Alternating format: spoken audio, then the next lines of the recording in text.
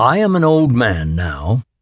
I was born in 1935 in a small village in northeastern Tibet. For reasons beyond my control, I have lived most of my adult life as a stateless refugee in India, which has been my second home for over 50 years. I often joke that I am India's longest-staying guest. In common with other people of my age, I have witnessed many of the dramatic events that have shaped the world we live in.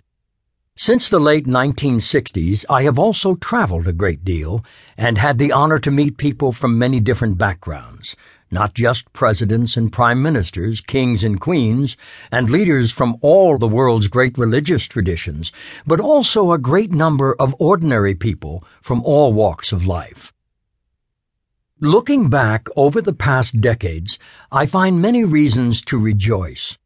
Through advances in medical science, deadly diseases have been eradicated. Millions of people have been lifted from poverty and have gained access to modern education and health care. We have a universal declaration of human rights, and awareness of the importance of such rights has grown tremendously.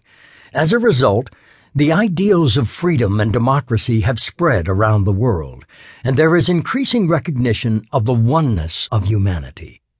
There is also growing awareness of the importance of a healthy environment. In very many ways, the last half-century or so has been one of progress and positive change. At the same time, despite tremendous advances in so many fields, there is still great suffering, and humanity continues to face enormous difficulties and problems.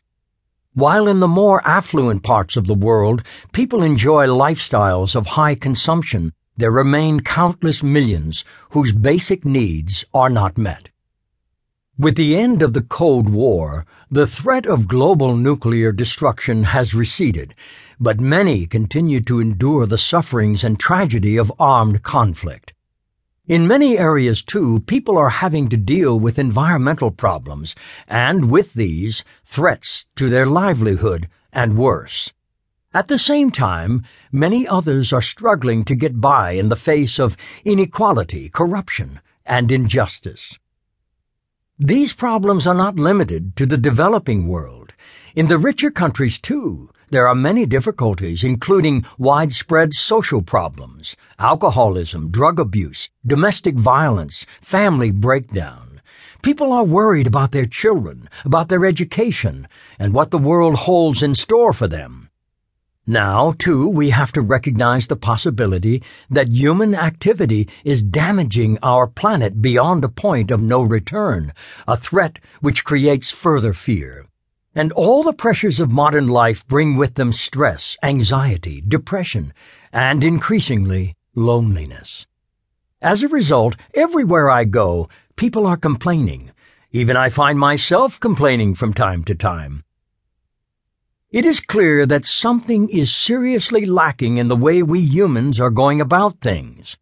But what is it that we lack? The fundamental problem, I believe, is that at every level we are giving too much attention to the external, material aspects of life while neglecting moral ethics and inner values.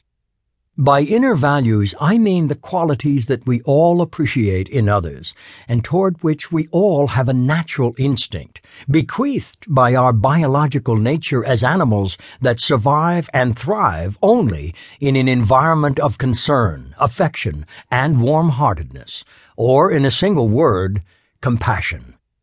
The essence of compassion is a desire to alleviate the suffering of others and to promote their well-being. This is the spiritual principle from which all other positive inner values emerge. We all appreciate in others the inner qualities of kindness, patience, tolerance, forgiveness, and generosity, and in the same way, we are all averse to displays of greed, malice, hatred, and bigotry.